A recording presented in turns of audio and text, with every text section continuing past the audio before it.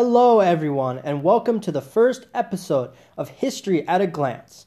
I'm your host, Josh Cohn, and today I want to discuss the book Gaza, a History by Jean-Pierre Filloux. Hopefully I pronounced his name right, because he has written this book which has changed my perspective on an extremely important global issue. The book is one of the most well-researched on the subject of the Gaza Strip and its colorful but horribly tragic history. The author is actually a professor of Middle East Studies at Sciences Po in Paris, and his ability to offer a comprehensive and objectively honest view of Gaza's struggle for survival amid the wider Israeli-Palestinian conflict is something I deeply admire. I want to start, ironically enough, at the beginning of this book, because it does a great job at addressing the thousands of years of conquest and historical events that Gaza has endured. In addition, for people who have misconceptions and are uninformed on this issue, the long historical timeline that this book offers gives people even more perspective and depth on an area that is constantly misrepresented in the media and portrayed in a woefully ignorant way. I really believe once you have an understanding of history on any issue, you're more likely to form nuanced and intelligent opinions. Let's explore the ancient history as a way to contextualize recent political and public discourse on the Gaza Strip.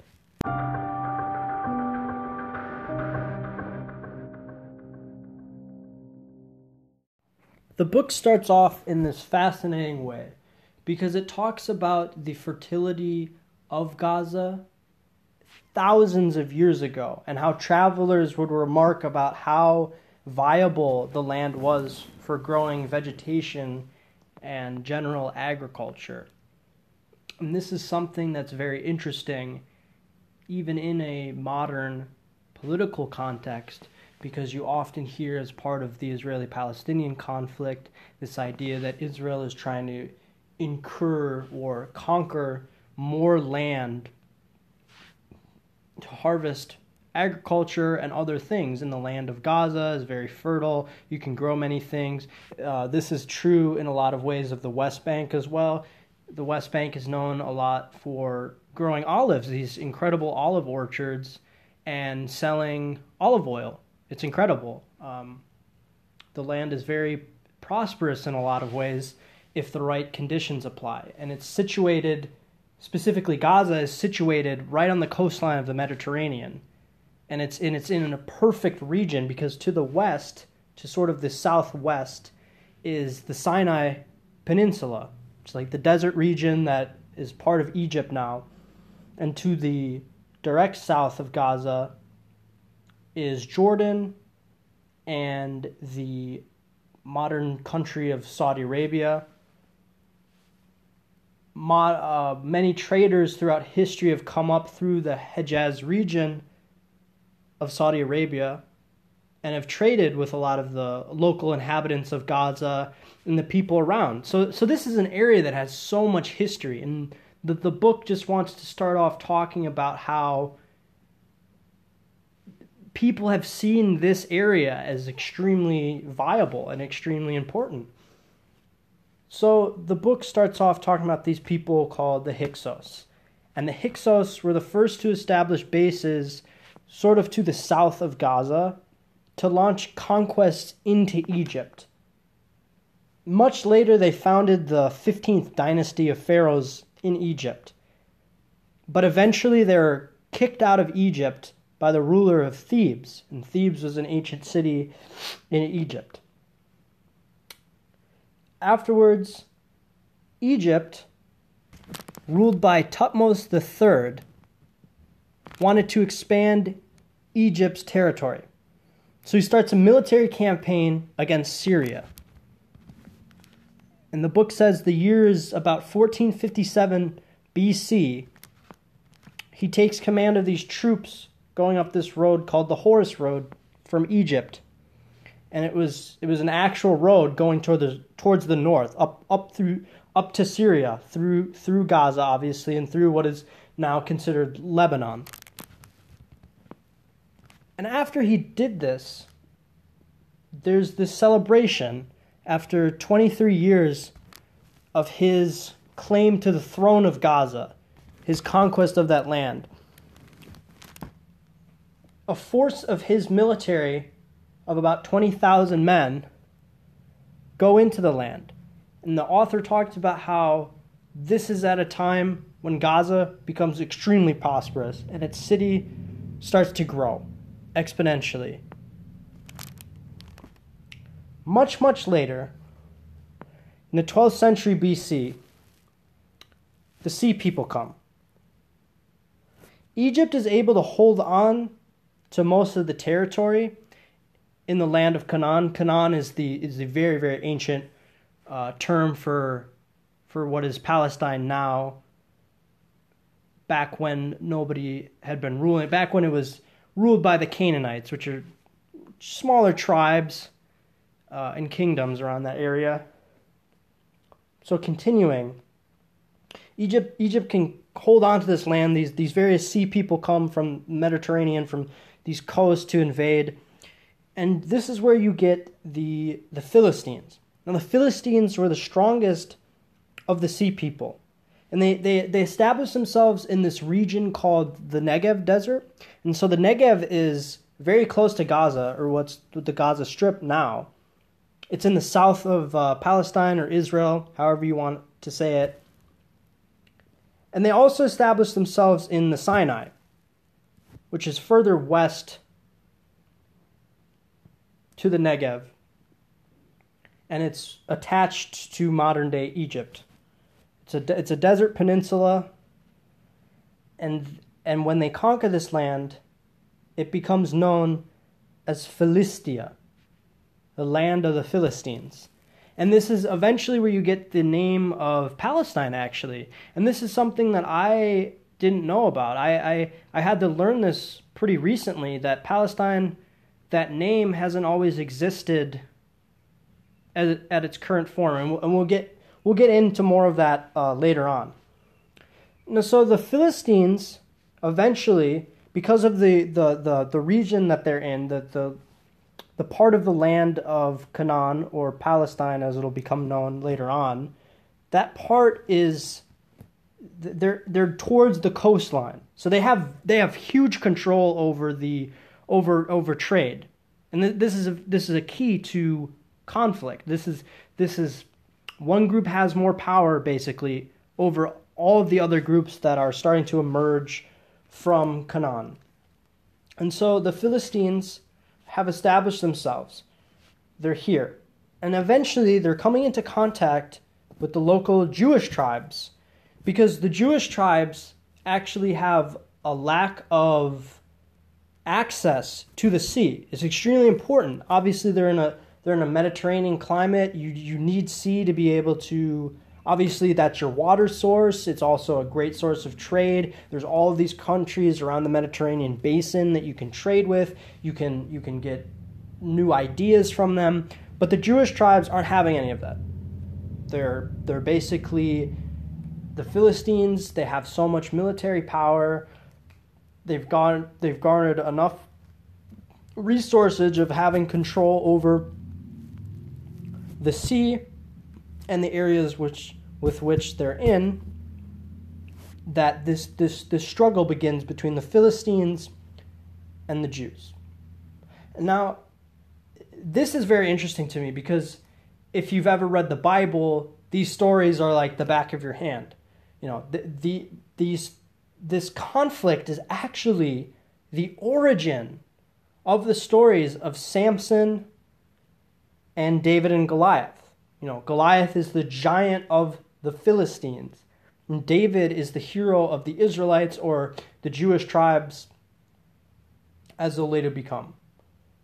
And this is fascinating to me, because this shows contextually how these kinds of things emerge, and how very, very ancient conflicts can still play a role, or at least in their symbolic nature, can play a role in sort of aggravating the conflict as it stands. Now, talking about the stories specifically, the book talks about the Old Testament. Obviously, the Old Testament is the Hebrew or the Jewish portion of the Bible. And so the book talks about how in the Old Testament, God promises the Israelites to deliver Israel, which was how the Jews themselves saw this land that they're inhabiting. God says, I'm going to deliver the Philistines from you. I'm going to kick out your invaders. So we see this sort of narrative beginning to emerge. And what we see is that Samson is directly challenging the Philistines, at least in the Old Testament, in the story. He's challenging the Philistines' authority. And Samson, as people might know, he's considered the strongest man on earth. God promises the Israelites he'll drive the Philistines out of the land of Israel, and this is done by the birth. It says the angel of God, announces the birth of Samson, and Samson's the strongest man. He's going to deliver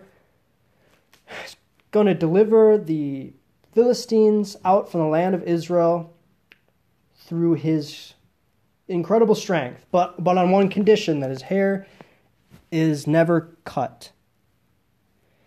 He's eventually betrayed by someone. He has his hair shaved, and his eyes are eventually, he's blinded. Now, this is central to the narrative as well, because these geographical locations play a huge role in these stories. So actually, Samson is brought to the prison in Gaza, and the Philistines, the people that had brought him there, didn't understand that obviously this is a story, but this is relevant. Just follow me here. They don't understand that his strength comes from his hair. So his hair grows out, and his strength eventually comes back. And he takes down the pillars of the temple of the Philistines' deity. And this is central to these ideas of, the victim, the weak force versus the stronger invading army. And this will play later, actually. These kinds of stories, although maybe not directly attributed or relevant, do start to play a story in the modern political context of the Israeli-Palestinian conflict. And so the other story, as people know, is David and Goliath. He takes a sling, he's a child, he's a boy, against this gigantic man named Goliath. And Goliath is, I don't know how tall or whatever, but he's of gargantuan size. And you can imagine this dichotomy portrays something that's very it's very symbolic to the Jews in the area. So eventually David defeats Goliath with a sling. Just a sling and a rock. It's very, very, very simple. And now we have more conquests of Canaan. We have another Pharaoh. He starts to occupy Gaza as he wants to conquer the rest of the Levant. The Levant is the area of Israel, Palestine, Syria, Jordan, and Lebanon. And so we actually get a reference to this pharaoh. This pharaoh is named Sheshonk the First, and his name is Shishak in the Bible. And the book talks about how Gaza was basically forced to pay tribute to the reigns now of the Israelite kings, Solomon and Hezekiah. But the city itself, Gaza, it remained a Philistine city until the 8th century BC. And now during this period, you see the Assyrian Empire come into play.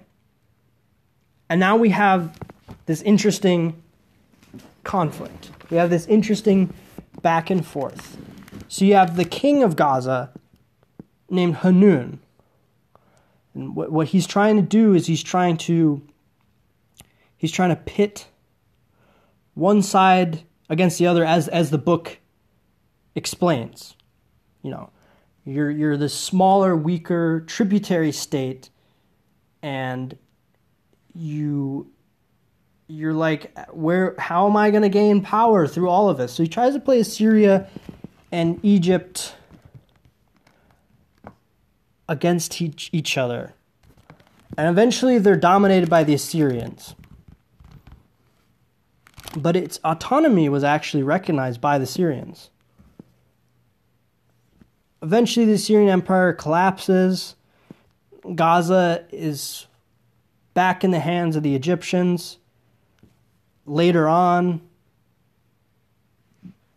Egypt has to bow down to the Babylonian Empire of Nebuchadnezzar II.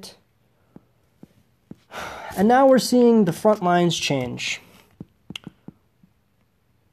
Eventually, even the Babylonians, their empire is conquered by Cyrus the Great of the Persian Empire. And now we're seeing some interesting things happen. Gaza is still able to survive. It still retains a lot of its identity as a city. And it talks about in here, with the rule of the Persians, Gaza is still able to prosper. It's at an intersection of all of these empires that have come through, and it's able to retain its identity as a city. And so it's interesting. It's interesting that it was able to retain its own identity throughout all of these conquests so far. It's a good thing. If you look at it from a cultural perspective, although all of these forces that have come in have shaped it in various ways and have imbued their culture into that area, we still have this self-identity as Gaza, as this part of the land. And now we're seeing a new player in this arena. We've already had so many before. We've had some of the most powerful empires around the Middle East come and conquer Gaza and conquer the surrounding areas. And it's crazy to think that even more brutal and bloody conflicts are to follow. So now we have Alexander the Great of Macedonia. And now he's able to conquer Gaza in the year 333 BC. And we see that the population is backed up by Arab mercenaries in their attempt to resist Alexander's military conquest.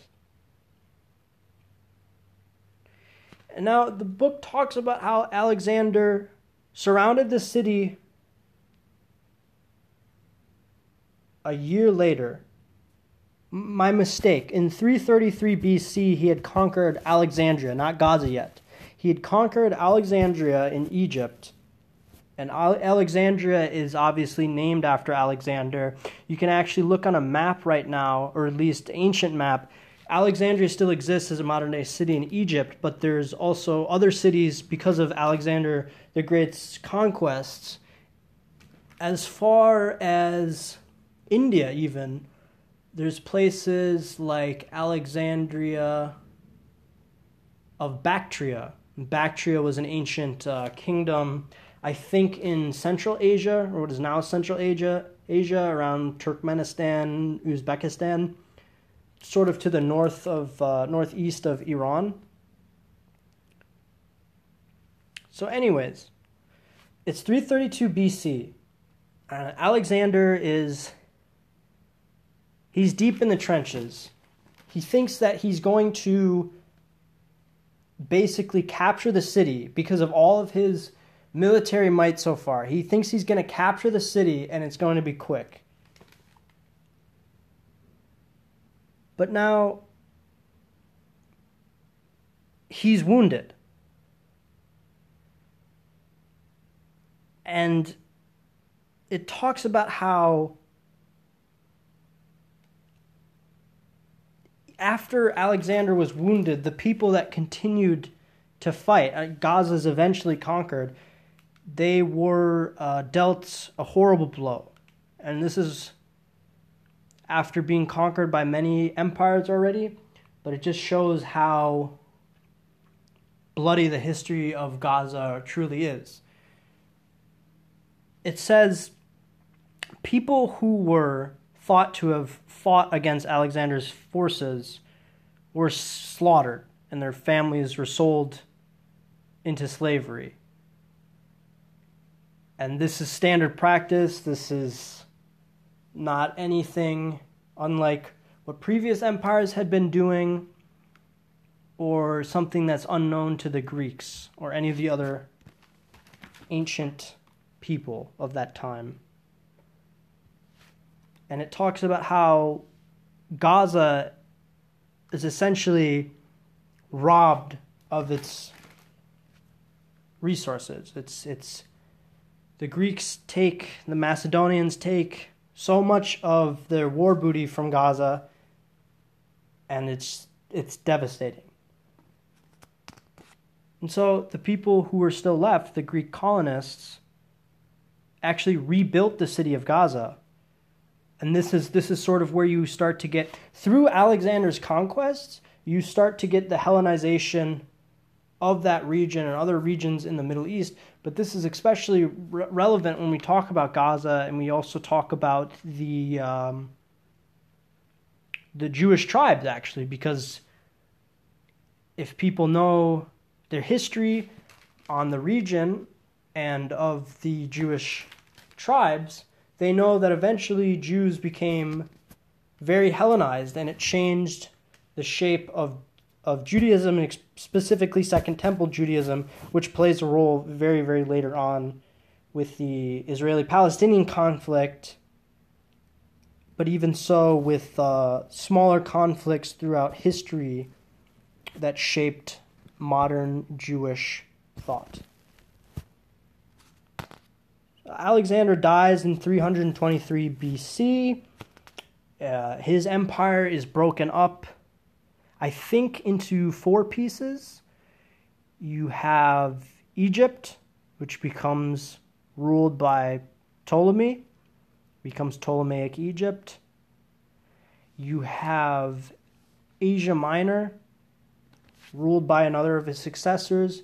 You have the Levant region, and you have the regions of Persia that are ruled over by Alexander's successors. And so now you have Ptolemaic Egypt and the Seleucid Empire, which is ruled over by Alexander's successor in Persia. And they're fighting over the city of Gaza. So Ptolemy takes a hold over the entire land of Palestine. He has a very convenient route from where he is in Egypt. He can go up through the Sinai, and he has access to the Mediterranean as well from Egypt, and he's able to launch military campaigns. the ruler of the Seleucid Empire, establishes himself in the north of Syria to launch campaigns against Ptolemaic Egypt. Now, eventually, through this this confrontation and eventual battles, the Seleucids took control of Gaza. And this is another example of Gaza remaining or retaining its cultural identity. It talks about the fact that they would still worship this god called Zeus Marnus. And this god is actually, from what the book says, is connected to the Philistine cult of Dagon. Dagon was one of the Philistine deities, and is actually he's the deity whose temple gets pulled down by Samson. And so we have another cycle of history follow after this. The Seleucids are destined to fail, just as much as their predecessors. And now we have the emergence of the Roman Empire. And the Seleucids tried to sort of challenge the power that the Romans sort of authority. Eventually, the Seleucids, because of the arrogance of their ruler at the time, Antiochus III, they were eventually forced to pay tributary to the Romans. And now, after many successions to the throne of the Seleucid Empire,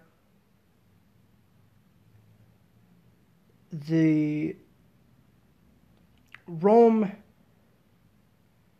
is getting more involved. The Seleucids are losing power in the area, and Rome is able to insert its influence in the region. And this is at a point in history where you're starting to see the emergence of more and more of Jewish rebellions, and you're starting to get the establishment, or at least the stories that'll drive certain narratives in the future. And so we start to see how Gaza is impacted by the rebellions of the Jews, by the Maccabee family. They didn't want to worship the pagan gods of Rome. They led a rebellion. They eventually attack Gaza. And this is actually recorded in the Bible, as Gaza is burned, their orchids are burned, and Gaza is forced to send sons of people in the city to Jerusalem as hostages. Jerusalem is sort of the capital at this time of the Jewish rebellion.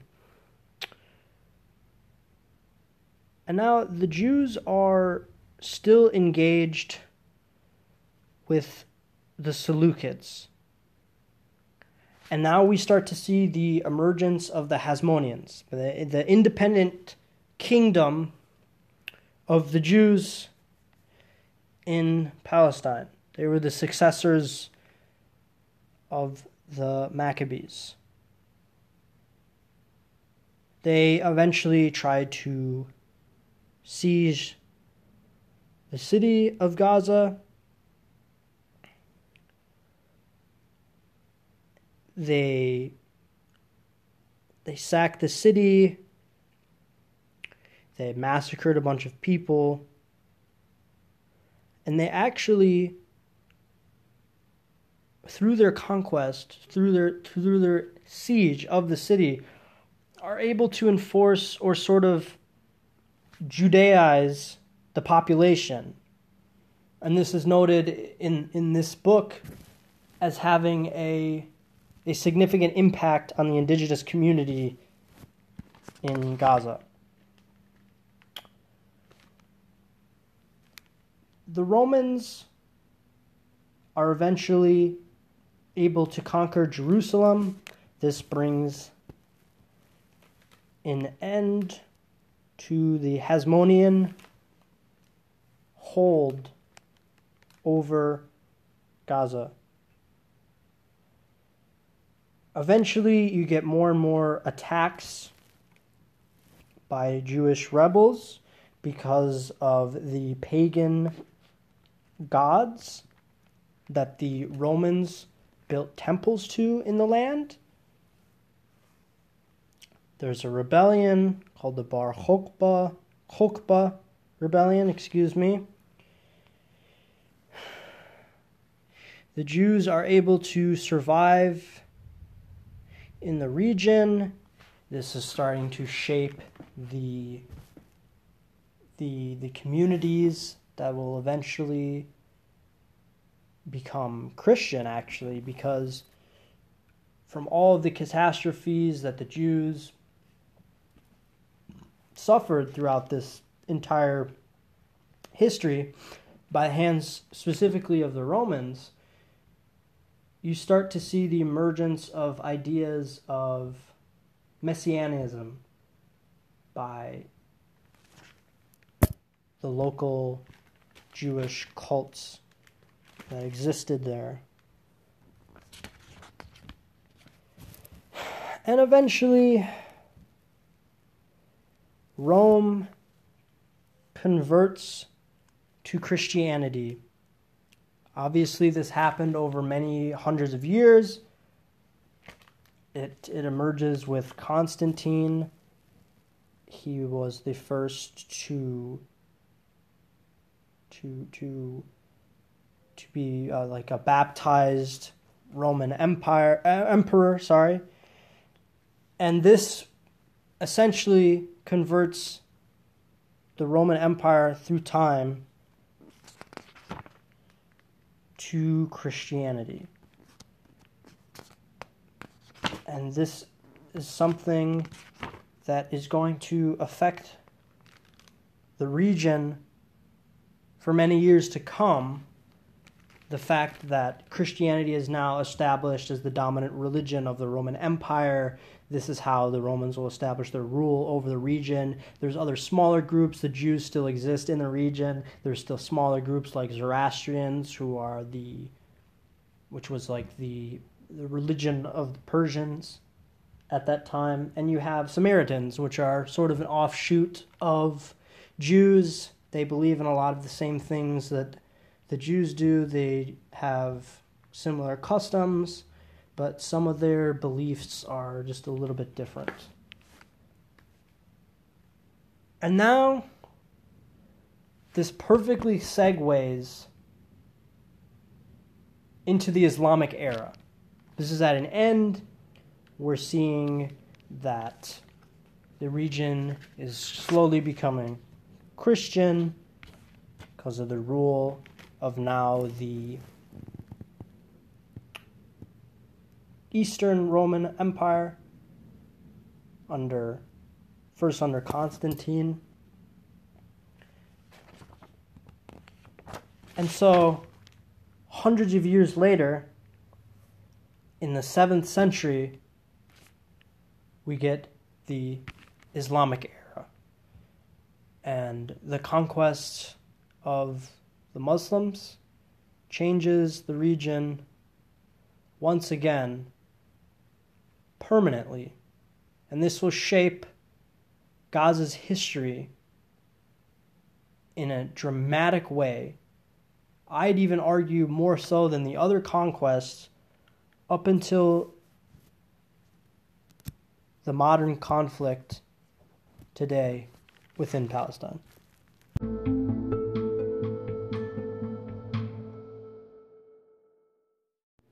Coming into the 7th century, we have two great empires still able to control large swaths of land across the Middle East.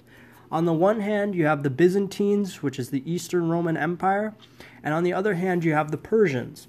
Now, the Byzantines had control all the way from North Africa up to Asia Minor and around the Mediterranean, and the Persians had control over most of what is now central Iraq and Iran and parts of Central Asia. And it's amidst this backdrop in the 7th century that we see a new religion emerge and a powerful contender in control of the Middle East in the form of Islam. Now, just taking a few steps back before Islam comes into being, we have to understand the context and the surrounding environment that allowed Islam to come into being. Like I said before, on the one hand, you have two mighty empires, but also you have a tradition of trade in Gaza and across the Hejaz region of Saudi Arabia and different parts of modern-day Jordan and Syria. So you have various trade networks that are all happening at this time. Now, the Arab tribes were known to come up in caravans. They traded with a lot of people. They traded stories. They have a oral tradition of poetry, this magnificent poetry. And it's in this backdrop of trading under the control of the Roman Empire that we see this man named Hashem. Now, Hashem is actually Muhammad, the prophet of Islam, great-grandfather. And what he used to do was he was like a normal trader that you would see in Arabia, in the Arabian Peninsula.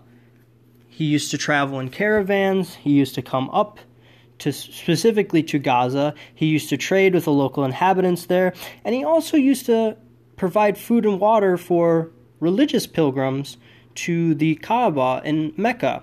And for those who don't know, the Kaaba is a large black box in the city of Mecca in modern-day Saudi Arabia. It's what Muslims pray to when they do their 5 daily prayers. They pray to Mecca, specifically the Kaaba. The Kaaba is the central point. It's the idea of the central nature of Allah, the God of Islam. But the Kaaba used to serve as a point of having idols for the various polytheistic tribes of Arabia. And we have to remember, Arabia was polytheist mostly before Islam arrived. And there were also Christians and Jews in the area as well. Mostly polytheists. We have records of different gods and goddesses in the area at that time. And they all used to place their idols near the Kaaba. Now, this is important later on when we talk about how Islam emerged. But talking about this right now, Hashem used to provide food and water for these pilgrims. And at the same time, he was a part of a wider network of Meccan caravans that would go up through what is now Jordan and Palestine and trade with the people there. And we also have the Nabateans, who were an ancient civilization. They were the ones who built the city of Petra, the beautiful stone carving cities. And they were inspired by the Romans. They were a Roman tributary state. And their architecture in the stone, how they carved it out, the pillars that they used, is very reminiscent of the Romans. So we have all of this going on. And the Hashemite dynasty actually comes from Hashem's name.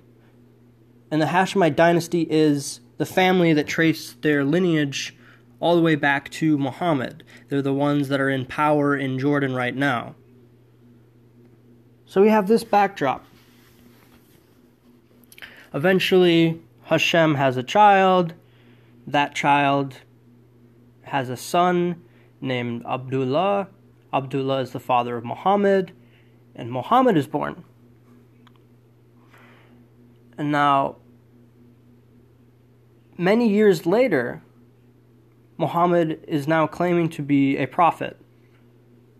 He's going around telling everybody about this God named Allah that the polytheists were familiar with. He was one of the gods at the Kaaba. And so we have this message of monotheism. It's very revolutionary. Muhammad goes and destroys the idols in the Kaaba because they're worshipping pagan gods. They're associating things with Allah. It's no good. So this revolutionary idea comes called Islam. And so now we have this incredible new religion that synchronizes different ideas from Judaism and Christianity, but claims that it is the final message of God, that Muhammad is the final messenger of God, that he is the seal of the prophets. No one can come after him, and anybody that does is a false prophet. So it's under this backdrop that we have to understand how Gaza is eventually conquered again. Now Muhammad dies. He's succeeded by Abu Bakr. Abu Bakr is the first caliph of what would become known as the Rashidun Caliphate, which means the rightly guided. And after Abu Bakr, we get Umar ibn Khattab. And Umar ibn Khattab is the one that's responsible for spreading Islam through jihad much further than Muhammad's first conquest in the Arabian Peninsula, and much further than the control they had under Abu Bakr. And Omar is the one that leads the conquest of Gaza. So in 637 AD, we have the eventual conquest of Gaza. And this is one of the most revolutionary turning points in the history of Gaza. So now we have a new religion. It's spreading rapidly. People are slowly being Islamized. They're also slowly being more Arabized. Arabic is obviously the language of the Quran.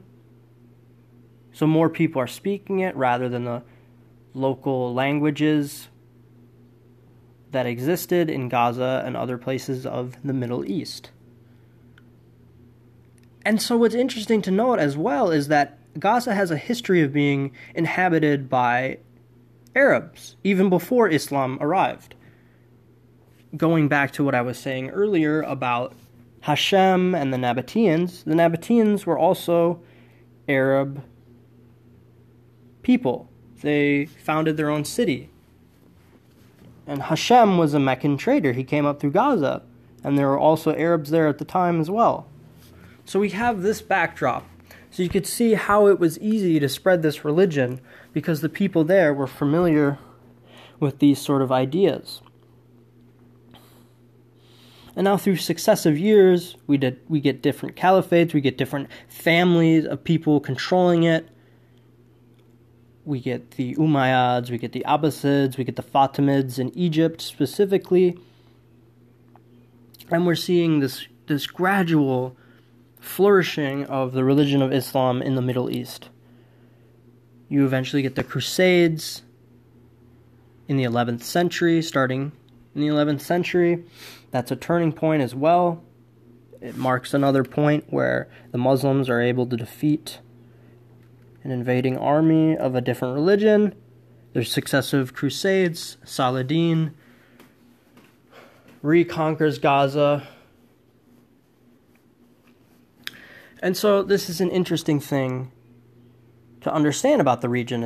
It's finally taking a permanent shape and form as an Islamic caliphate, as part of the wider Ummah, the Muslim community. Gaza is slowly becoming more Arabized and Islamized. And so through the successive centuries, we see the change of hands of power of the different families and the different rulers. We have the Mongols that sack Gaza. They don't last for long. They're pushed out eventually. Even before that, you also had the spread of Islam in the Persian Empire. It Islamized the Persians, and it also slightly Arabized the Persians as well. It introduces more Arab customs and the Arabic language. The Arabic language has an influence on Farsi, which is the Persian language. So we see that Islam is changing the entire Middle East. And obviously, through the successive centuries, like I said, we have the Mongols, and then we have the Ottomans, eventually in the 16th century. And now the Ottomans were able to hold control for a very long time as the official caliphate, as the last caliphate that the modern world, or the semi-modern world, has ever seen. And so the Ottomans set up great administration in Palestine, and they're able to set up a strong government in Palestine. They have great influence over it. They establish certain families in Gaza, like the Radwan family and the Shafi family, whose descendants eventually become administrators in Gaza, specifically mayors. And so now we're seeing the sort of modern shaping in the Islamic era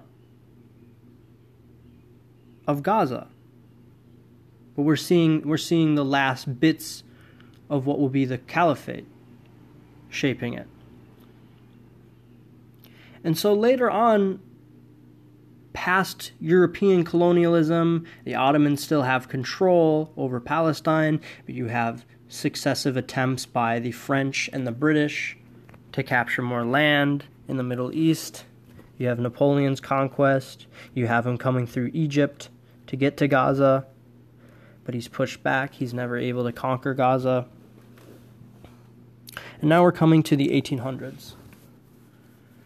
Now in the 1800s, we're starting to see more ideas of what will later become the modern concept of nationalism that we all know very well. We're seeing extreme revolutionary events in Europe that will eventually have an effect on the Middle East later on. And we're coming to a point where we have to talk about the emergence of Jewish political thought in all of this, because it is part of the Israeli-Palestinian conflict. You have to talk about how on the other side of the world, you have a different group of people vying for their idea of political sovereignty and power. And so it's within the 1800s that you start getting the idea of Zionism. Now, Zionism can be classified as a religious, but also secular idea. Most of the first Zionists were actually secularists. They were atheists, but it's also a religious idea. And the very basic concept is that Jews have to return to the land of Israel in order to be safe from persecution, and to, if you want to go with the religious angle, that they have to return to build the second temple in Jerusalem, and that this is the land of Israel, and that they are returning rather. And so now we have this thought going into the late 19th century. And over the successive years, the Ottomans still have control, but things are changing in Europe. We're getting closer and closer to World War I. We have tumultuous events in Europe. We have economic depression. We have changing values. We have scientific breakthroughs. And it's changing the framework of government in Europe. And we're getting more and more close to nation states rather than kingdoms and principalities. So now, let's talk about the impact of European nationalism on the modern thought of Zionism. Because we can't talk about Zionism unless we talk about European nationalism and this idea of self-determination. So the idea of Zionism, you could say it comes from the religion. I would personally say it would, because it's this idea that's ingrained in the Bible that Jerusalem is the holy city, that God will save the Israelites, that all people need to do is come back and rebuild the land, that it's going to be great. And you can combine this religious thought with this idea in nationalism of my people are the greatest. We need to build our society up from the bottom up. We need to have self-determination. We need to set our own rules and guidelines, and we need to set our own national character. So this is the formation of what is Zionism. And Zionism is influenced by events that are happening in Europe, like the Dreyfus Affair, which was an incident when a French officer suffered under anti-Semitic persecution. He was accused of things that he didn't do. He was put on trial. People saw that the trial was completely unfair, and we're seeing the growing effects of anti-Semitism in Europe. It's getting worse and worse. And so this is where we have somebody like Theodor Herzl come into play, and he is the father of Zionism as a political thought. And he himself was a secularist. He, if I'm not wrong, was an atheist. He didn't see this as a religious issue. He saw it as having a homeland for the Jews so that they would be safe from the persecution that he saw in Europe. And he made many appeals to people. He talked to many people in Europe, heads of states. He even went to the Sultan of the Ottomans and tried to get a response from him or a sort of declaration that would give the Jews right to the land there because it was under Ottoman control. Obviously, the Ottomans didn't hand the land over, but what you have is a lot of immigration from Europe of those Jews into the land of Palestine. And this is going into the early 1900s now. We're in the 20th century. So you still have the local inhabitants of Palestine, mostly Muslims. There's a decent amount of Christians in the area. Christianity has lasted throughout all these years of Muslim rule. And you have a small amount of Jews that were there before the waves of immigration to Palestine in the early 1900s. So there's tension. There's tension. These are obviously different religious ideas. These are obviously two different people. You have, on the one hand, the Arabs that are indigenous to that land, and you have a people from Europe that don't understand the land, that have never seen these different kinds of people before, don't understand the culture, don't understand the religion. They don't know anything about it, but they're coming because they have this conviction of escaping persecution, and they want a land for themselves, and they want to establish a place where they'll never be able to be persecuted in the world. And a lot of them as well are driven by the idea of religion, because it's almost like you can't get the idea of Zionism without religion, because why else would they pick this specific plot of land rather than somewhere else if it didn't have anything to do with the religion? So that's the motivation going in.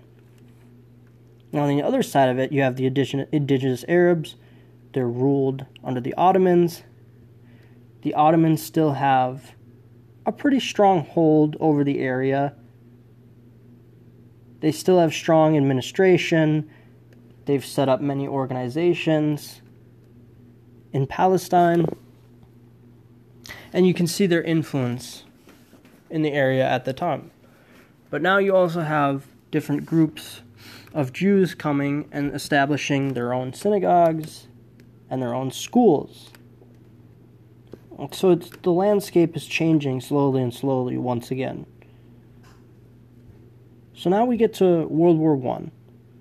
Now, World War I is when the Ottoman Empire finally collapses. We get the modern construction of Turkey under Ataturk, and now the Ottoman Empire has officially come to an end. We have the British, who are helping the Arab tribes in Arabia push the Ottomans out so that they could have autonomous control.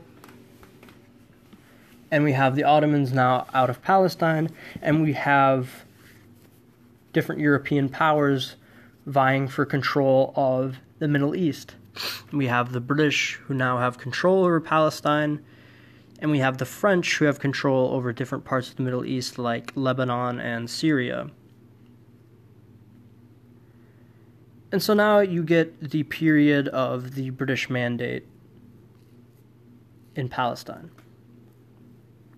And it's under this backdrop now that we get the Balfour Declaration. And the Balfour Declaration essentially states that this land will be a land for the Jews. And this is in 1917. And so we can see that this is obviously a very unpopular thing with the local Arab inhabitants. They're being ruled over by the British. They don't want any more Jews in the land itself. They view this as an issue of invading their sovereignty. But we still don't have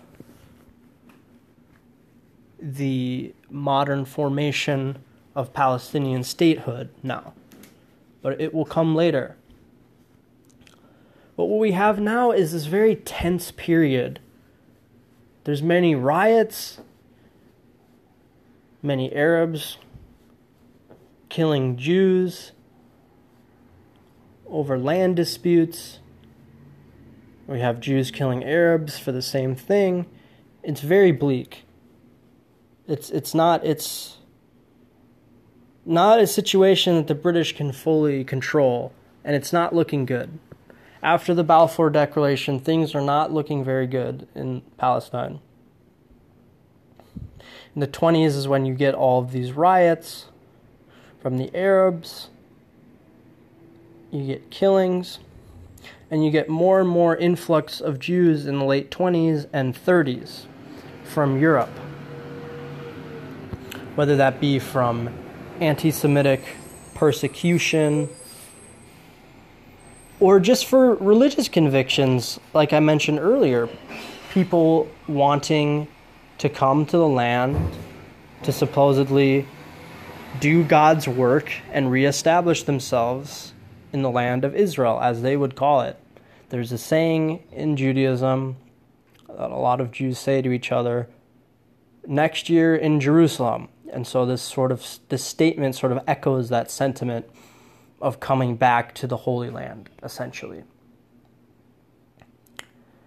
And so now in the late 1930s, we're seeing the rise of Hitler in Germany. We're seeing Stalin in Russia. And it's between these two forces that a lot more people are immigrating. They're trying to escape from this persecution. This is before the Holocaust even. And this is actually where you're getting a lot of immigration. Obviously, World War II completely changes the conception of nation states in Europe, but also worldwide. You see the loss of colonies from the French and the British. In the aftermath of World War II, more people are wanting their autonomy. You've had the Holocaust, so you have even more Jews coming and immigrating to the land of Palestine. And this is causing extreme tension. And you're starting to get even more violence, more militant groups of Jews and Arabs fighting each other. And it's getting to a point where the British are losing control. And it's under this backdrop, after World War II, that we get the British pulling out of Palestine. The mandate is over. And we get delegations going to the UN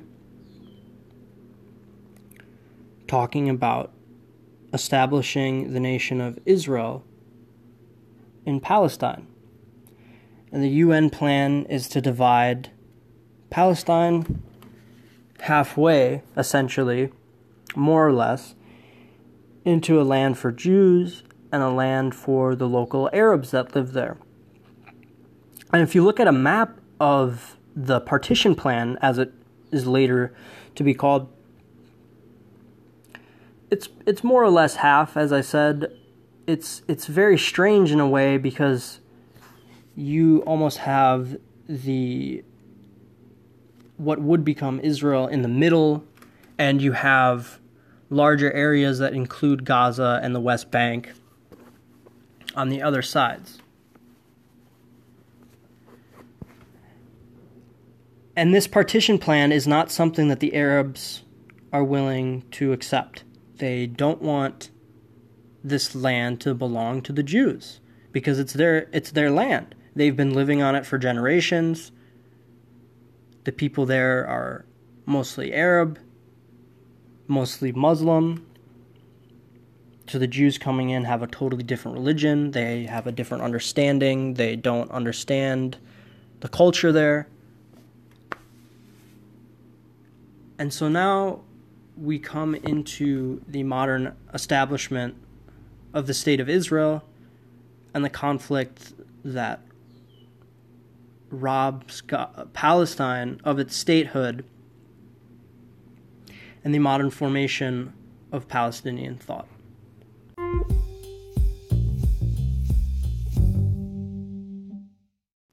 We have the 1947 partition plan by the UN.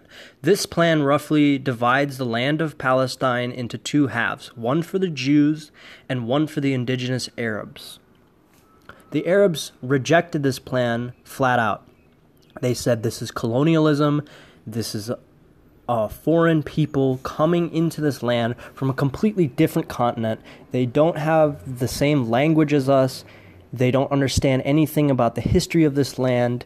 They're coming and they're taking it from us and they're buying it up, and this is completely illegal and immoral, rather. And the Jews, on the other hand, are saying, no, we need a country for ourselves to escape the persecution from Europe. This was originally our land. They're basing it on biblical ideas of returning to the land of Israel, of their supposed forefathers.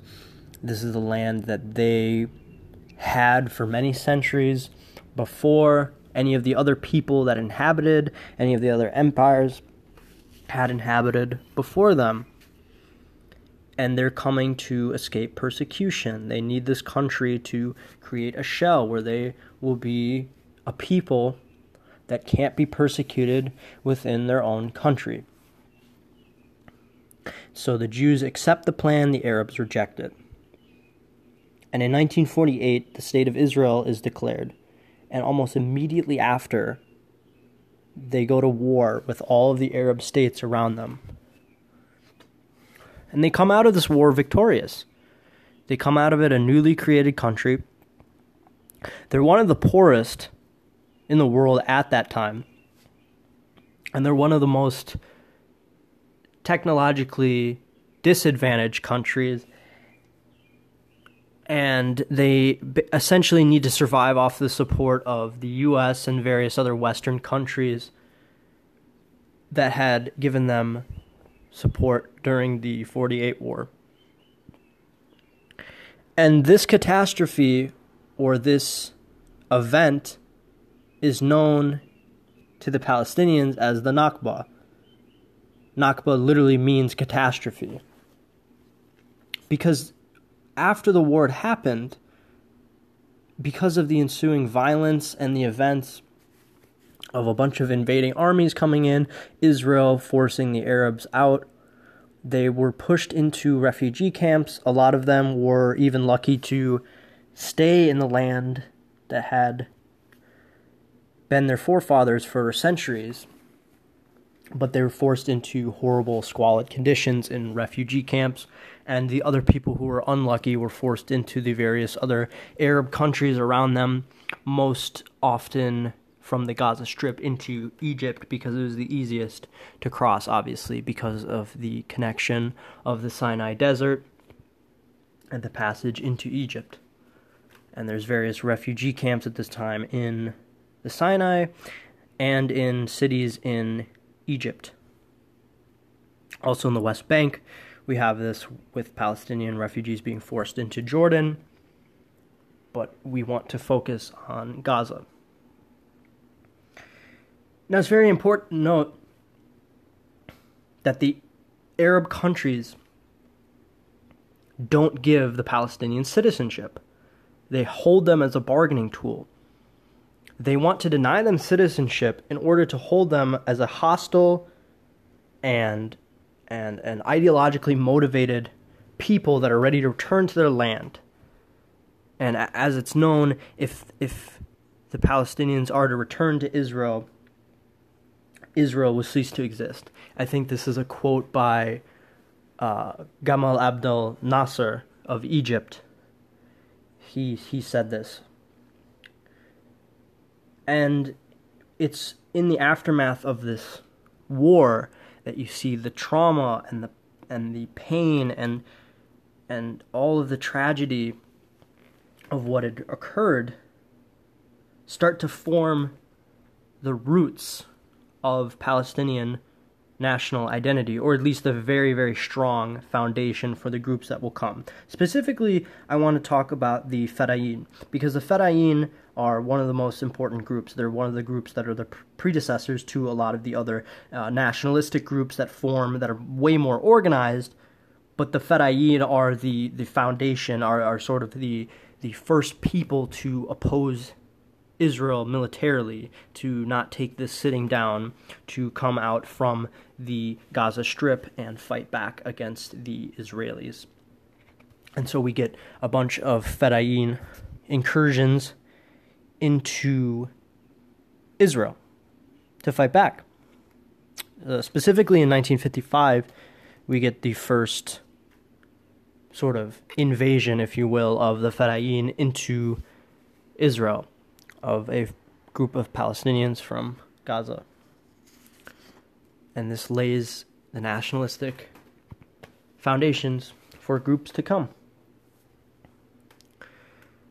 And so now Israel is in a state where it has more land that was promised to it in the partition plan, and they're not going to give it up. But they don't have control over Gaza, and they don't have full control over the West Bank. And there's going to be different locations in Palestine that they don't have control over yet, but will come to get, and we'll talk about that.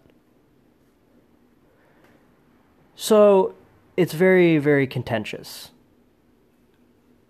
The Arab countries around Israel don't recognize it. They call it the Zionist entity. They're categorically opposed to it. They're willing to essentially they're willing to fight against it if the time is right. They were humiliated during the 48 war, but they're still not willing to let go, and they're still willing to fight back when the opportunity arises. Now, we need to talk about the Muslim Brotherhood's influence in Gaza at this time. The Muslim Brotherhood has established itself in Gaza. They're originally from Egypt. They're an Islamist organization. They believe that a government needs to be guided by Islamic principles. They need to have Sharia. And they want to do so through democratic means, but they don't quite have the power yet. And so they've established themselves in Gaza. And this is going to influence Gaza tremendously in the next years to come and create more and more violence and nationalistic aspirations. And now we need to move and talk about the 1960s. We have a situation after Israel is independent where it's an uneasy situation. There's various groups that had come in after the war and had set up to help the Palestinian refugees. You have UNRWA, which is a group specifically for Palestinians, a relief organization for the Palestinians. They have organizations in Gaza and the West Bank, and they want to help provide the refugees with clothing and education. And we also have the Palestinian Red Crescent in Gaza as well. So we have aid organizations, we have people that want to mitigate the situation, but it's going to keep escalating and ramping up. Now in the 1960s, you're going to see a lot of fight over resources. And this is a major factor contributing to why the 1967 war happened, or the Six-Day War happened, is because Israel had disputes with countries like Egypt over access points to water and other resources, agriculture and things like that, because the land is so surrounded by these other countries. Israel has to go through other means to get its resources, and Egypt wasn't having any of this. They wanted to have full access to their own points of entry to gather their own resources. And this is essentially one of the biggest factors that leads to the 67 war, is this fight over territory and this fight over access to certain things, certain straits that are closed off by other countries that either Israel needs access to, or Egypt or Jordan needs access to. And so once again, Israel comes out the victor in this war. They have control now over the West Bank, the Gaza Strip, the Sinai Peninsula, and the Golan Heights. So their territory has massively expanded. And this has created a dire situation for the Palestinians, specifically in Gaza, because now Israel militarily occupies them. Before, they're left to be their own refugee camps. It wasn't a good situation at all. But they weren't being physically and mentally occupied. They didn't have soldiers literally doing patrols and searching for combatants and putting them under the microscope before this point. And this is going to be another kind of event that further strengthens nationalistic ideology in Gaza. And this is where we start to see the formations after the 67 war of a large group of Palestinian nationalists and organizations that are going to fight against Israel either clandestinely or outright through different means, either through terrorism or through espionage. And in 1968, Gaza's under occupation. Israel is starting to destroy networks of resistance fighters in Gaza to quell any type of nationalistic aspirations and deny Palestinians any kind of right to their own land, because now they're under military occupation. And you're seeing the rise of different families. In my Ancient Origins and New Frontier segment of this podcast, I talked about the different families that have established themselves in Gaza.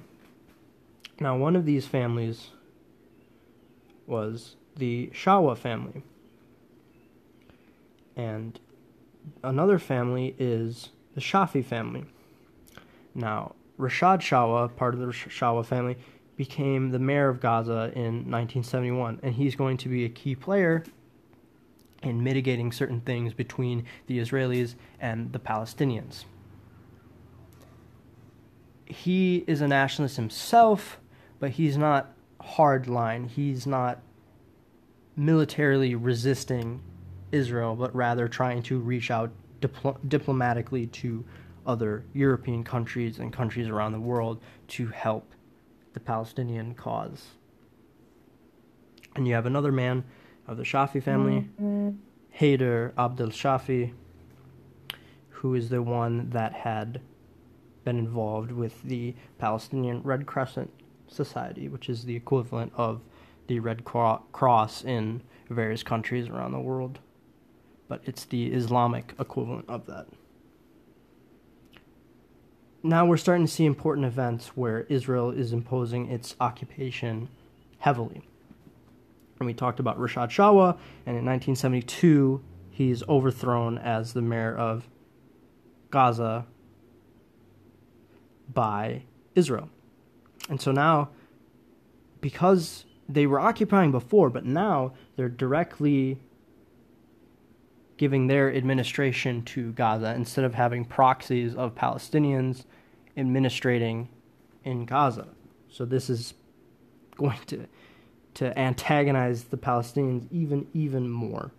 It's a terrible situation. It's one of the worst things that Israel could have done at this point to mitigate. But then again, Israel has had a policy ever since the 48 war and the Fedayeen attacks to essentially annex Gaza eventually and oust the refugees because they're too much of an internal threat to Israel. They're the worst possible threat to Israel that could be imagined. And during the 1970s, we see a bunch of violent events happen because of the escalating tension that Israel and the various Palestinian groups have been experiencing.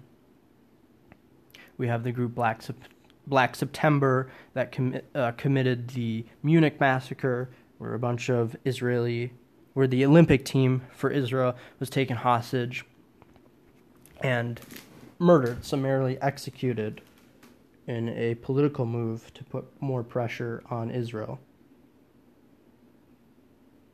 And we have Black September, the event also in Jordan, where we have a group of Palestinians that tried to assassinate the king of Jordan at that time. And so the Middle East is becoming very, very destabilized. It's a very touch-and-go situation, and this fight between the Israelis and the Palestinians is unsustainable for the region. Now, moving into the 1980s, we start to see more and more modern formation of terrorist attacks and the first types of suicide bombings, or rather attacks, that happen from Gaza against different civilians or military personnel of Israel. And we have the more and more influence of the Muslim Brotherhood in Gaza. And it's interesting to note too that the Muslim Brotherhood is essentially responsible for creating Hamas. They were the ones who exerted their influence, and Hamas is essentially the offshoot of the Muslim Brotherhood in the Gaza Strip. The Muslim Brotherhood infused their hardline views on Islam into Gaza, and it influenced an entire generation, and this is where you're going to see more and more violence because of the intolerable teachings of the Muslim Brotherhood and their Islamist view of the world. So it's in the 1980s that you see a bunch of terroristic attacks. In 1980, there's an Islamist attack on the Palestinian Red Crescent in Gaza. In 1983, we have an Israeli civilian being murdered in one of the markets of Gaza. In 1984, you have one of the various nationalistic groups that had formed from the influence and the aspirations of the previous Fedayeen and groups in the 1960s called the PFLP, and they hijack an Israeli bus. So things are escalating extremely fast. And the violence is escalating at an astronomical event. And now we have the establishment in the 1980s as well of settlements in the Gaza Strip. And this is going to escalate the violence to even more astronomical levels than could be possibly seen at this point. And we're also going to see internal conflicts in Gaza between different groups vying for power over it and their vision for what Palestine should be, where we have the nationalists and the Islamists. The Islamists coming from the Muslim Brotherhood camp, they view any kind of deviation away from Islam to be sacrilege. They don't want unity, essentially. And the nationalists are more concerned of having a nation rather than making it an Islamic one right away as their primary goal. And so we get these clashes in the late 80s. We have groups like Islamic Jihad, which is another Islamist group in the Gaza Strip, extremely violent one, carrying out attacks. We start to see the formation of different brigades or so-called militias that are going to launch attacks into Israel. And in 1987, we see the seminal event of the first Intifada happen. It begins in Gaza. It's a collective uprising of Palestinians, mostly civilians, against the Israeli occupation. They're fed up. Intifada is a word that comes from Arabic that means to shake off, to resist. So essentially they're shaking off what's irritating them, which is the Israeli occupation. They can't live under these terms anymore. And it's within this framework in 1987 that we also get the beginnings of Hamas. Like I said earlier, Hamas is Muslim Brotherhood's offshoot in the Gaza Strip. And in 1988, we have the Hamas Charter being created. This is the one that talks about killing Jews wherever you find them and outlines their Islamist ideology, their need to destroy Israel at all costs, and their unwillingness to normalize or make any kind of negotiations with Israel.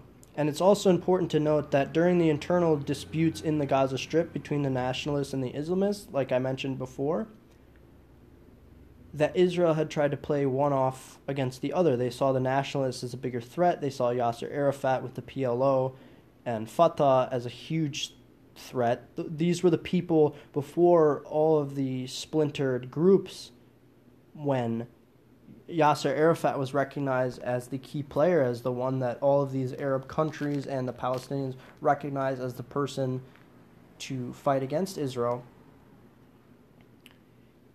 This was the group that was seen as the most dangerous. And so what the Israelis did was they gave more support to the Muslim Brotherhood in the Gaza Strip in order to play one off against the other, in order to focus, to make the Muslims in the Gaza Strip more pious, and in their skewed logic, less likely to resist Israel militarily, because they would focus so much on religion that they wouldn't be concerned with worldly affairs, or at least less concerned with them, and more focused on metaphorical things to focus on.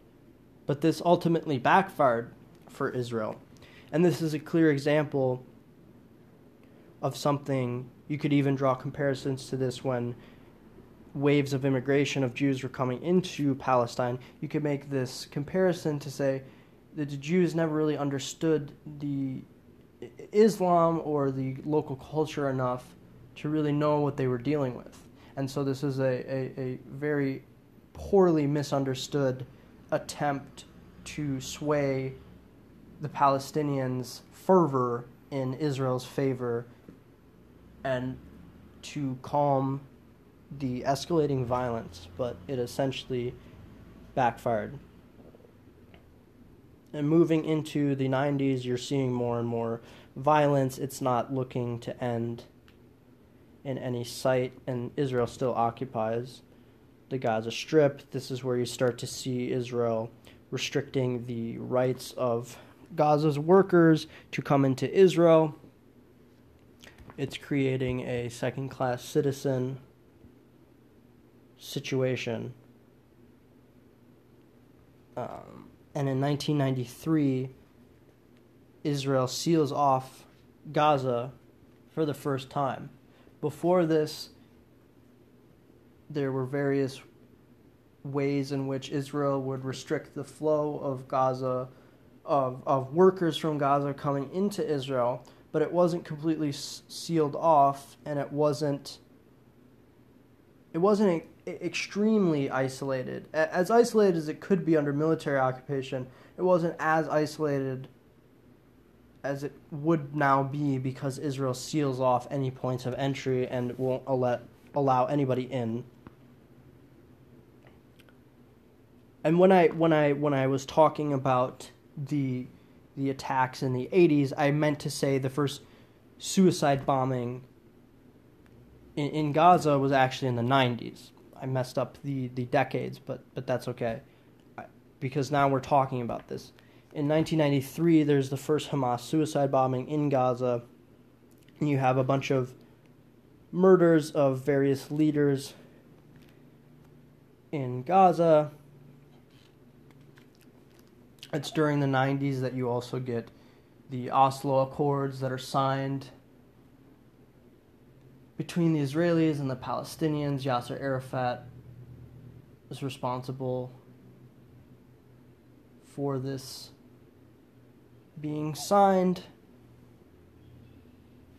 and Gaza categorically rejects what Yasser Arafat is trying to do, and they think that he's trying to normalize relations with Israel, and they're not going to stand for that, and this antagonizes Hamas even more, to the point where local people in Gaza are more and more willing to support and die for Hamas and the various other brigades and groups in Gaza like Islamic Jihad. So we have huge amounts of killings. It's during the 90s that we also see Yasser Arafat return to Gaza, but this doesn't last an extremely long time because he's eventually forced out in the coming years because of more and more internal disputes between Islamists and nationalists.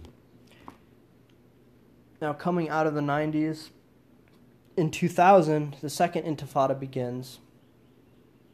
This is really set off by the acting leader at the time of Israel, Ariel Sharon. He visits what's known as the Temple Mount in Jerusalem. The Temple Mount is considered holy to Jews, Christians, and Muslims. It's the site of what was supposedly the Second Temple to Jews, but it's also the site of the Al-Aqsa Mosque and the Dome of the Rock. Specifically, the Dome of the Rock is the site that's said to be where Muhammad made his night journey and ascended to heaven. So it's considered holy. Ariel Sharon visits it. This is seen as a provocation and instigation of resistance and violence from the Palestinians. And you get the Second Intifada and more violence.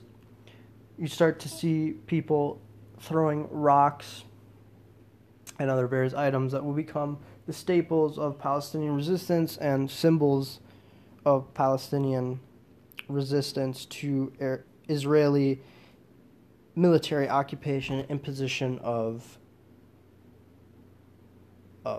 rule as well. You get more and more bold attempts by Hamas to fight back against Israel. You see the first few rockets in the early 2000s by Hamas fired into Israel. And at that time there were no casualties, but we're going to see further and further that the technology that Hamas is using improves. Now, to say that it's improved is interesting because the technology they're using is very rudimentary, but it works for them. They're called Qassam rockets. They're not very big. They don't have a huge range, but they can fire tons of them.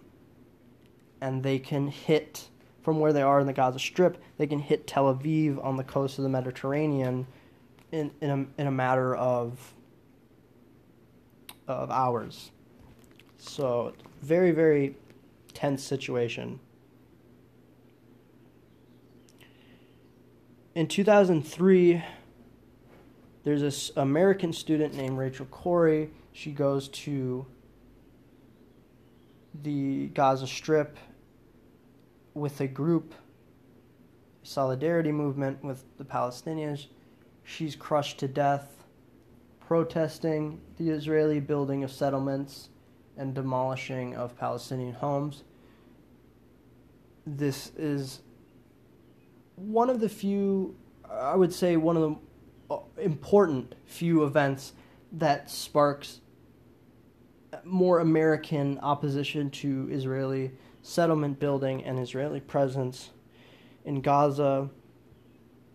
And in the same year, you have anti-American attack at Erez. The American citizens are essentially banned from the Gaza Strip after this event. You have more and more leaders of Hamas and different Palestinian groups being assassinated in the early to mid 2000s. In 2004, Yasser Arafat dies.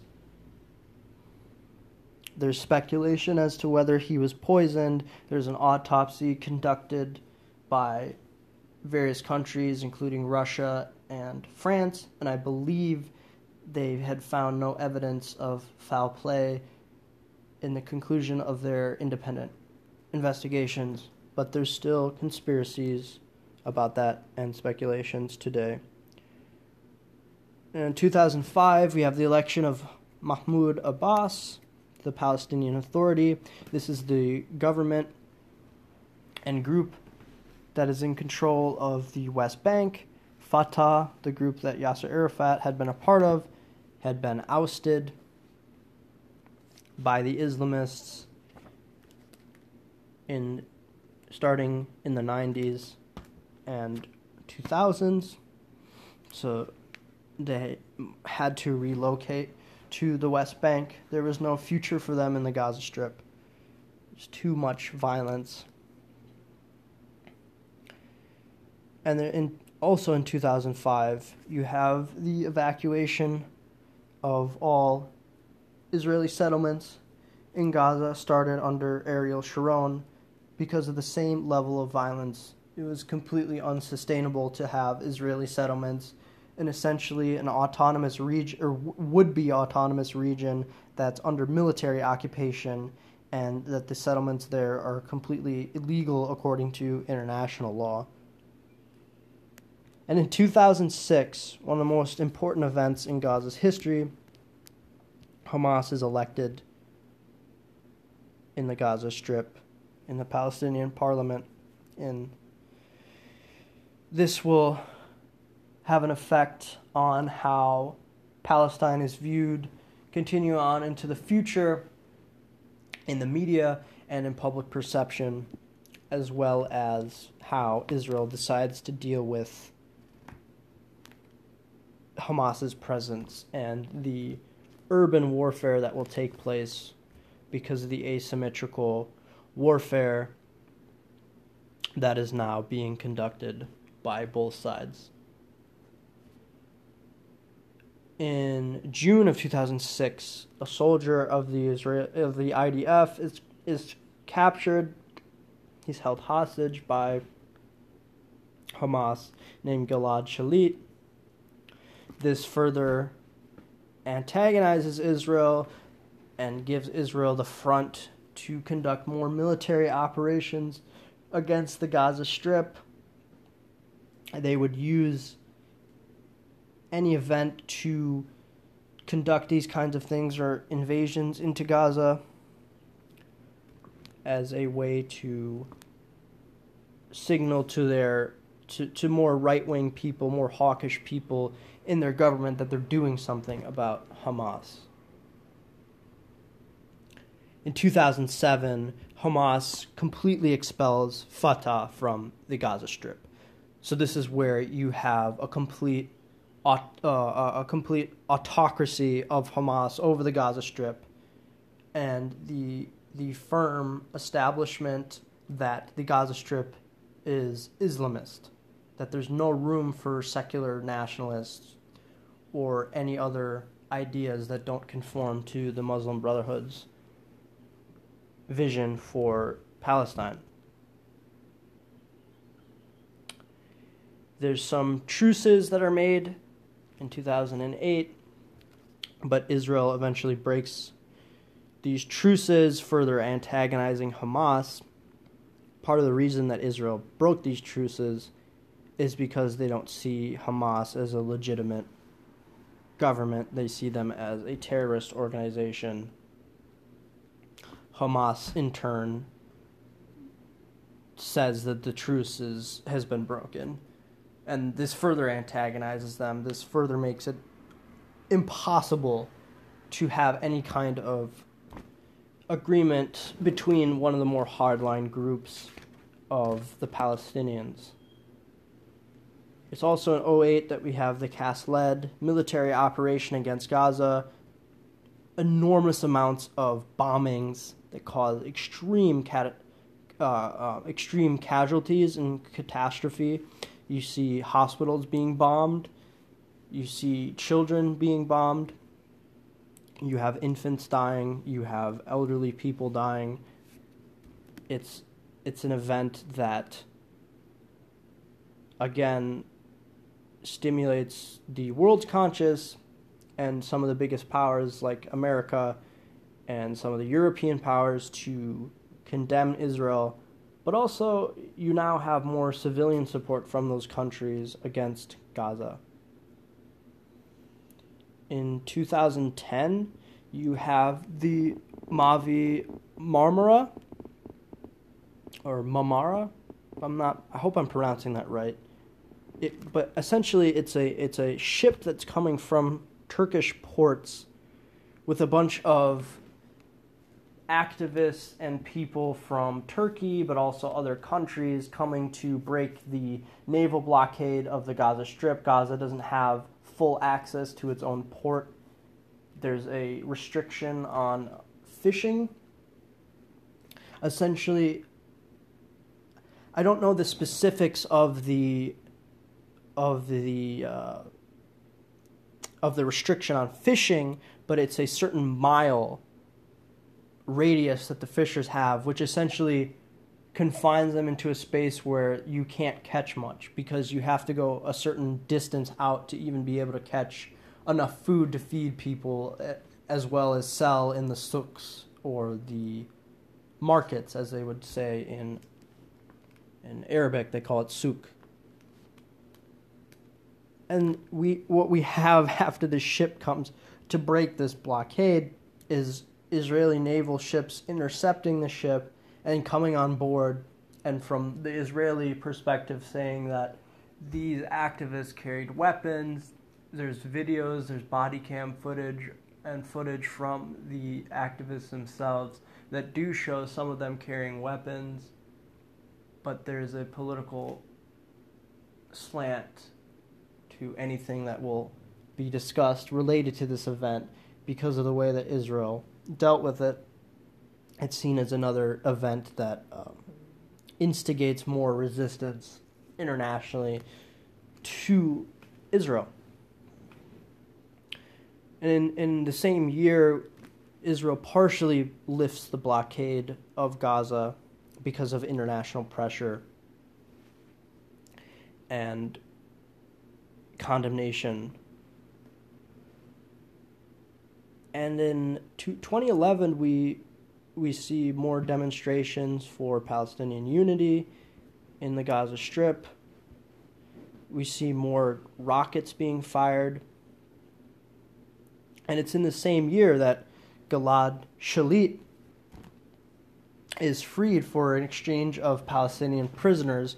I think it's 1,000 or so Palestinian prisoners freed from Israeli jails, mostly without trial, for on indications that they were, or implications rather, that they were involved with firing rockets or conducting or tunneling from the Gaza Strip to get into Israel to commit terroristic acts. And this is sort of where I want to end. This is sort of where the book ends.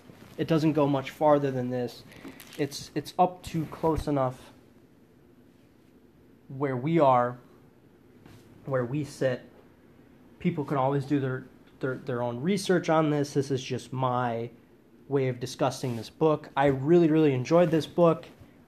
I hope I did it service in giving a summary of it.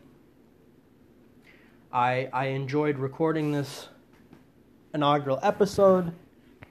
I thought that this was the perfect way to introduce this podcast and introduce the way that I want to conduct this podcast, give sort of accounts of history, personal history with people. I plan to have people on to talk about their histories with anything, what background they come from, their interaction, the intersections of history with one singular person, somebody I could bring on that could have experienced something incredible, which I want to do. I want to do more book reviews, and I just generally want to have more conversations. I don't think that this podcast will be in solo format, or at least hopefully not, for the rest of the run. I hope to have more people on, and hopefully in the future I would have a co-host, or at least somebody else that I could sort of trade knowledge with and pick their brain about various topics that we both enjoy. that are related to history. I'm signing off. I'm your host, Josh Cohn, and I was pleased to bring you the book Gaza, A History, and review it for all of you. And I really hope you enjoyed. I hope I gave a visual and colorful experience in discussing this book.